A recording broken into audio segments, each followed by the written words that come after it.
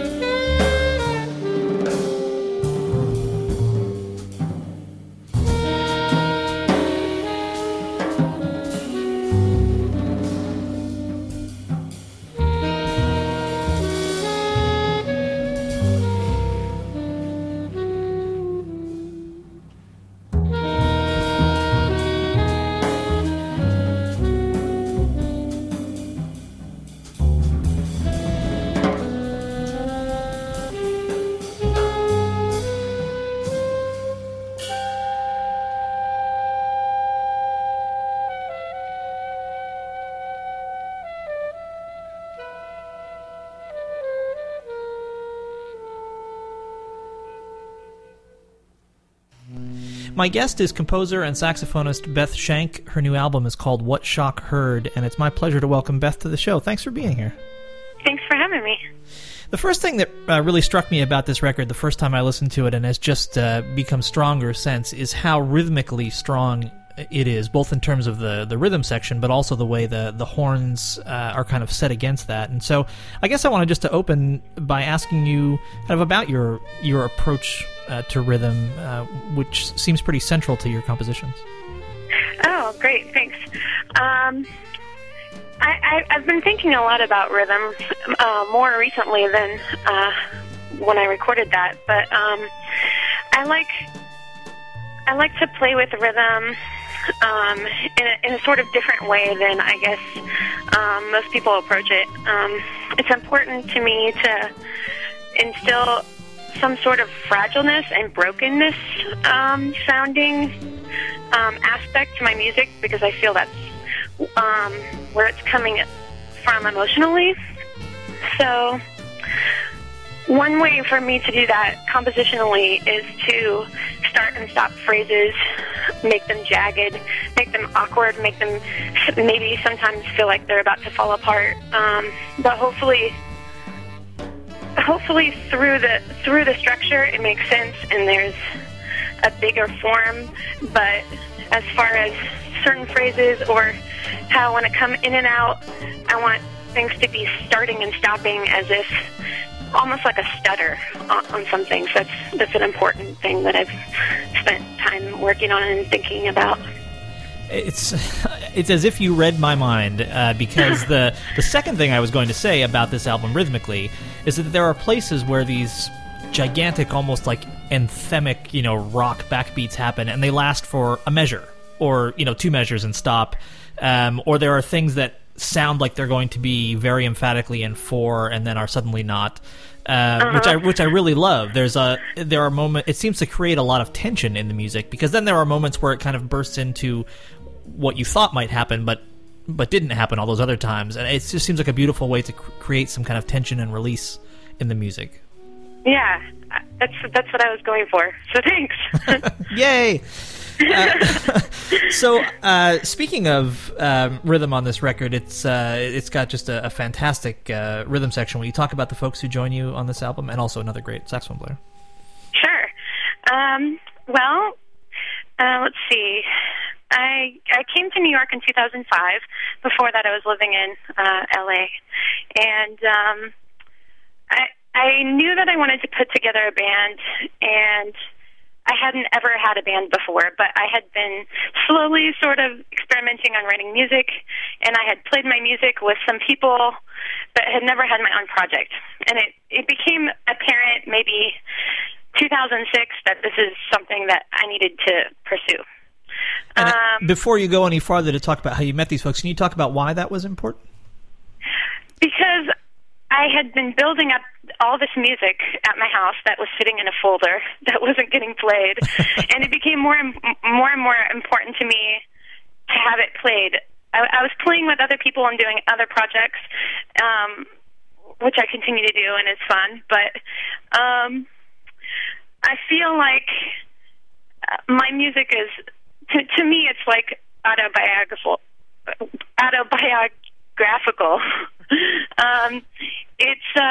It's like writing in a diary. So I wanted to hear it, and I wanted to hear it with musicians I wanted to play with, and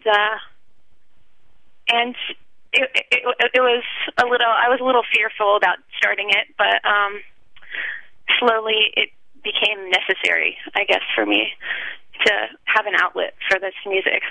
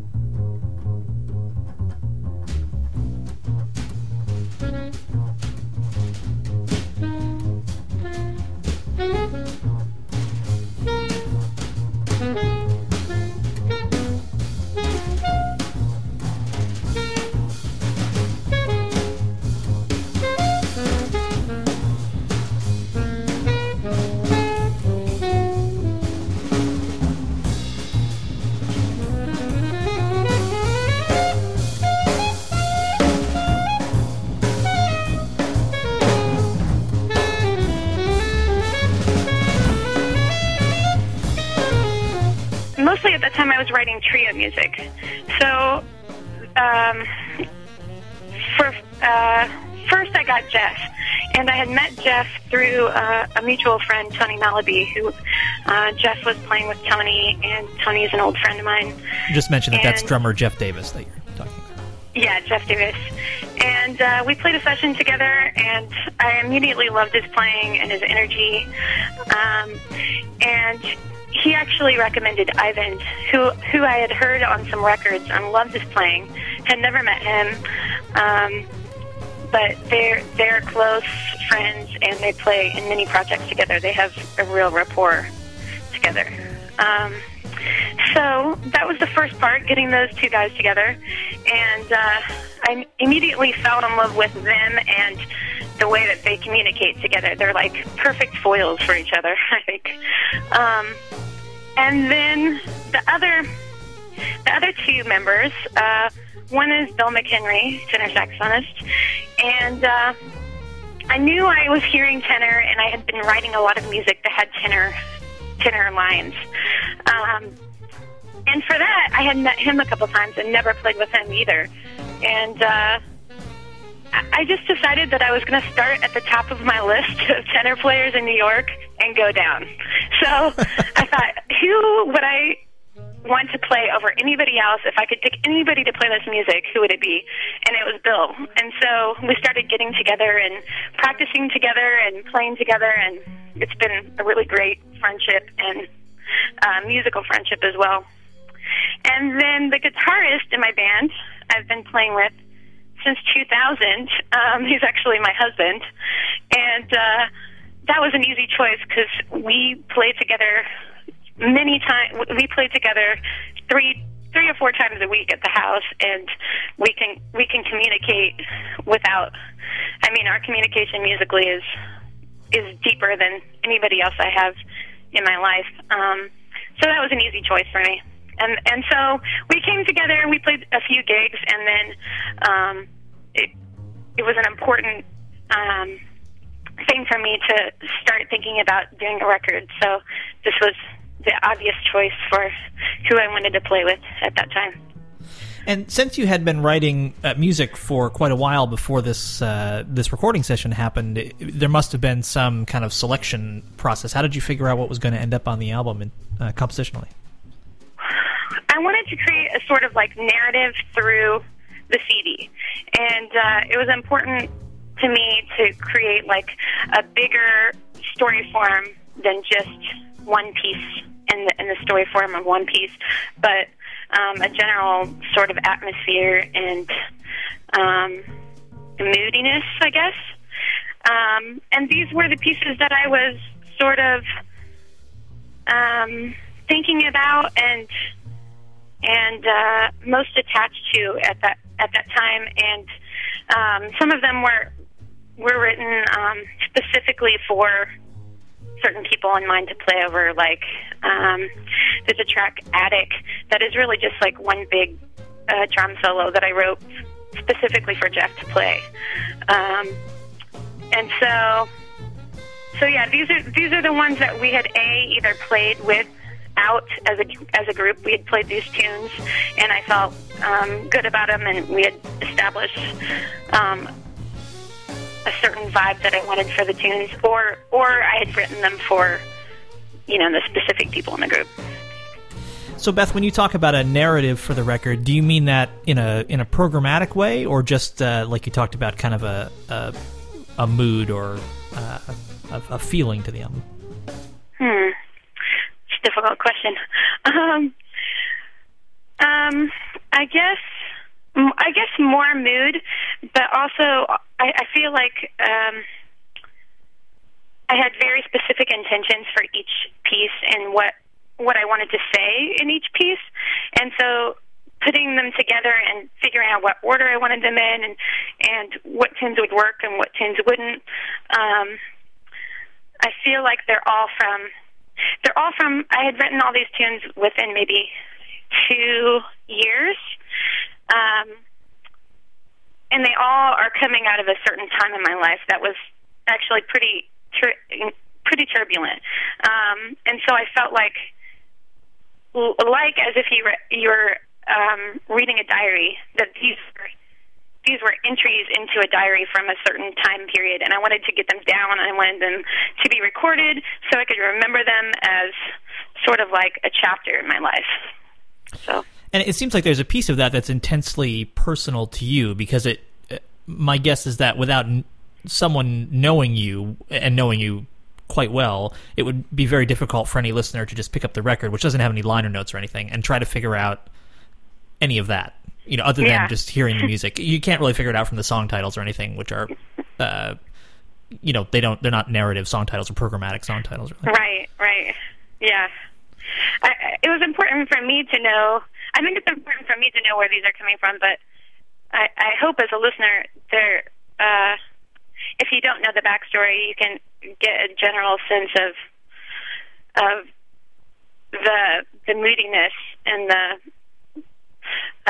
overall sense of my personality and who I am as a writer and as a saxophonist.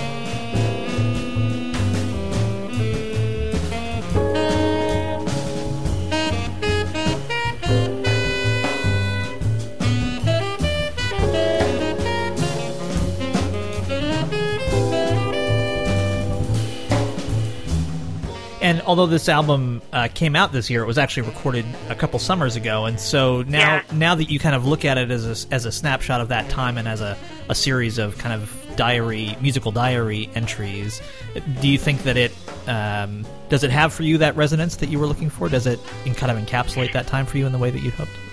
Yeah, definitely. And now that I've had a couple of years of more writing that I've done, I feel like my writing has again changed a lot and reflects, my current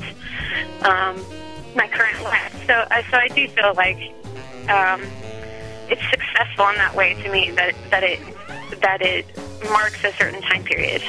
Yeah. Yeah, it's interesting. I was having a conversation about this with a poet friend of mine about publishing first books. And the fact that a first book usually contains, at least in the poetry world, and I assume this is true in other forms of writing, but it usually contains things that are, kind of old. They're all the things that were up to the time you published your first book. And usually by the time that happens, you've greatly moved on from that point. And so you wonder, like, when the book actually comes out, are you going to hate it, or what is it going to be like? Does it really represent who I am as an artist? And this friend of mine said that it is in many ways just the thing you put out into the world to kind of establish that you really are doing the thing you say you're doing. Like this book, this book exists to say, yes, I am a poet. Or in the case of an album, to say, I am a musician and here's some physical evidence of that fact. Does that seem like a kind of a fair way to look at a record? Absolutely. Yeah, definitely. That resonates, yeah. So you mentioned that you had been living in L.A., and I learned that you existed from Andrew Durkin, who runs the Industrial Jazz Group, who I saw on their East Coast tour, although I think in Pittsfield. Am I right to say that you weren't there?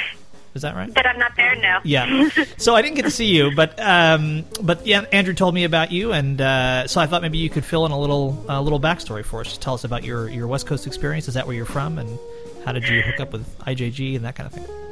Sure.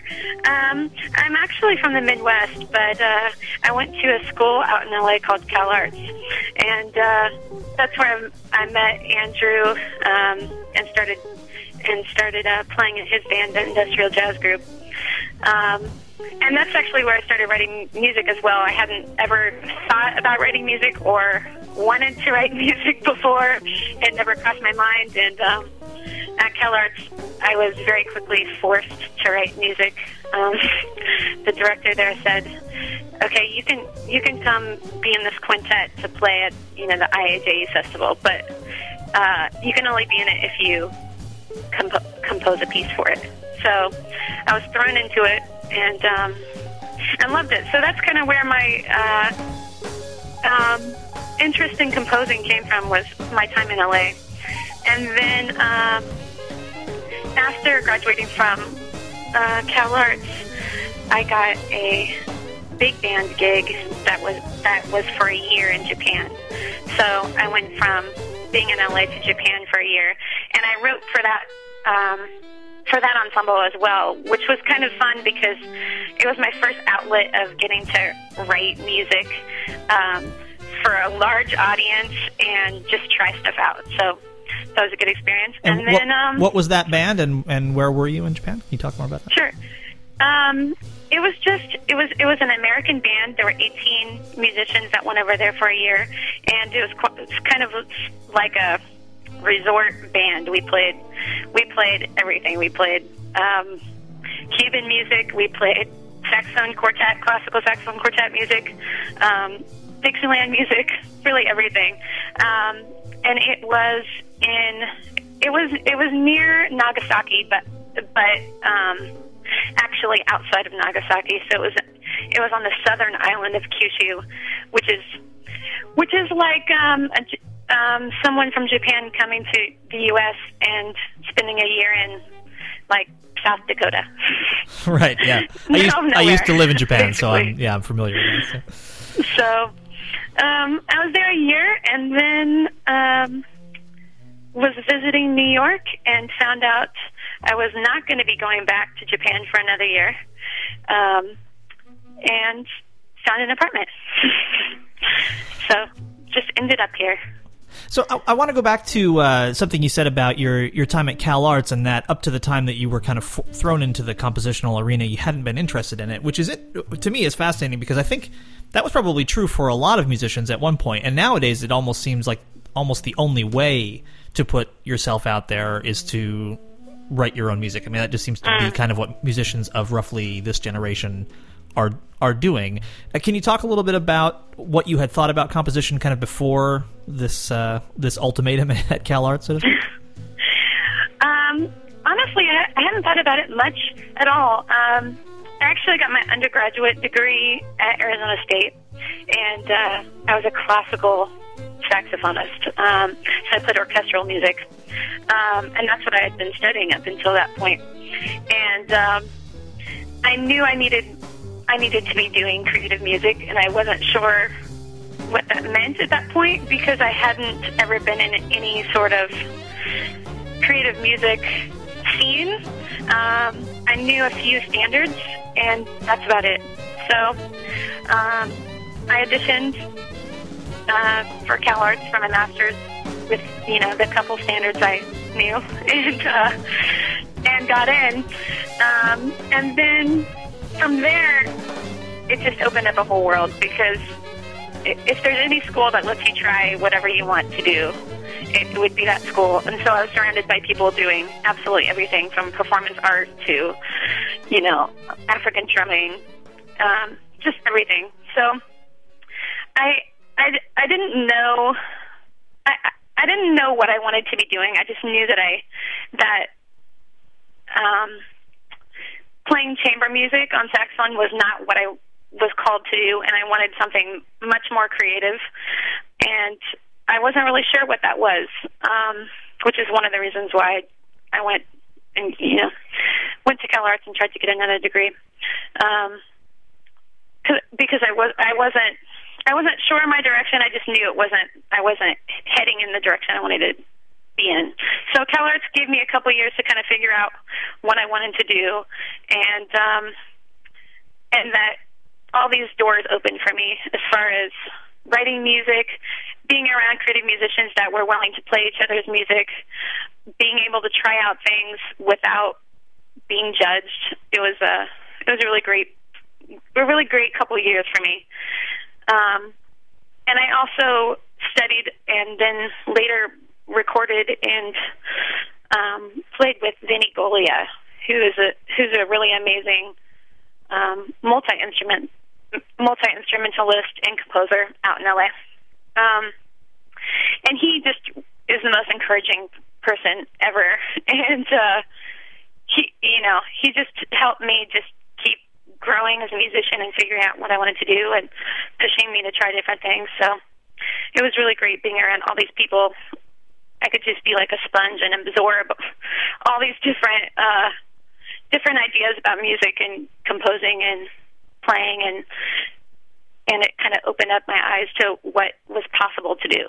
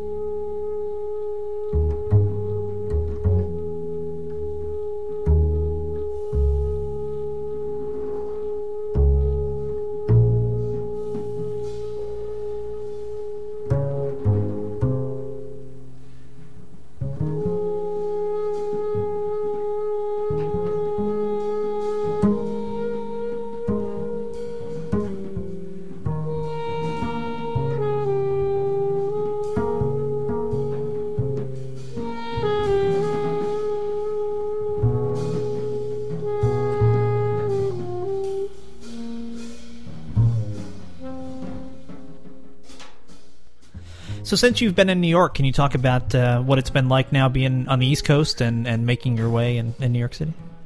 Sure. Well, I love New York. It's hard to live here, but it's great. There's about 500,000 musicians that are all trying to make their way here, which can be intimidating and inspiring at the same time. But I guess the greatest thing about living here is that there's so many great musicians. You can find people that, I mean, if you look hard enough, you can find people that are doing exactly what you want to be doing and play exactly how you want to be playing and associate yourself with them. So I just feel lucky that I get to play with such amazing musicians out here and be constantly inspired by all the great music that happens out here. It's pretty amazing. Who are some of the people with whom you regularly work? Well, besides my own band, I'm in a group by a trumpet player named Phil Rodriguez, who's also from LA, and we have a is it quintet? 1, 2, 3, 4. No, sextet. 2 basses, 2 guitars, and 2 horns. That's a group that I love playing with.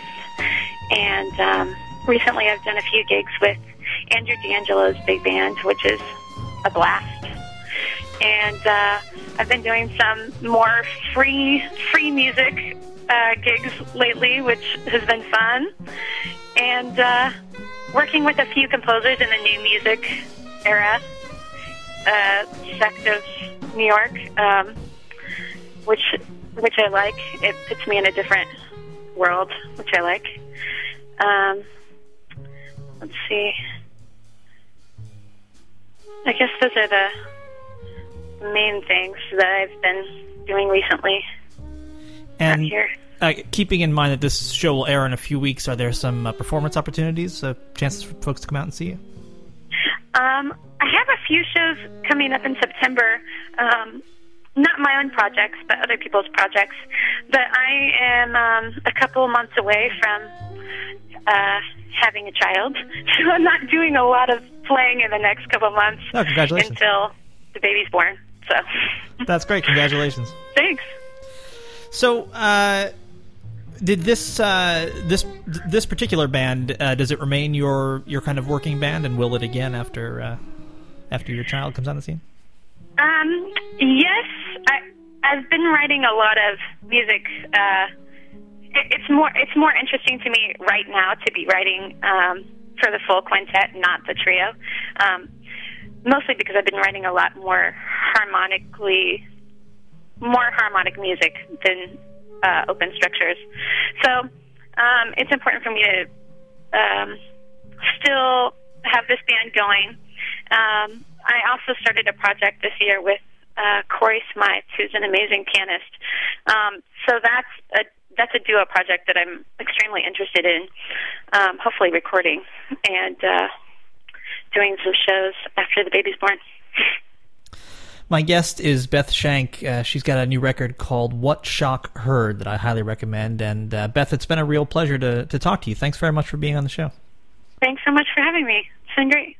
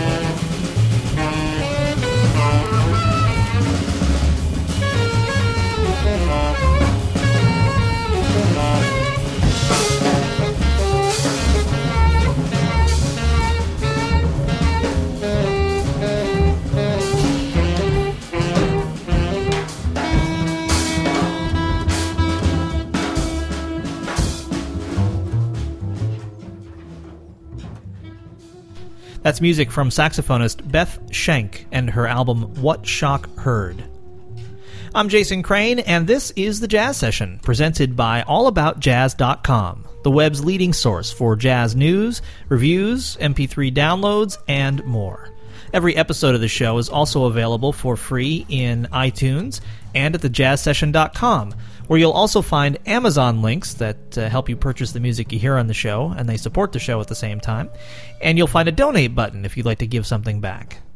If you're interested in becoming an underwriter of the Jazz Session, please contact me. You can figure out how to do that by visiting the contact page at thejazzsession.com. The Respect Sextet recorded the theme music for this program. Thanks very much to them. They've got a new record out called Farcical Built for Six, and you'll find it at respectsextet.com. Also thanks to Dave Vrabel, who designed the show's logo, and whose brother Jeff Vrabel at jeffvrabel.com wrote the liner notes for the aforementioned Respect Sextet CD. It all comes together, doesn't it? Thank you so much for listening. Please go out and support live jazz whenever and wherever you can, and then come back next time for another conversation about jazz on The Jazz Session.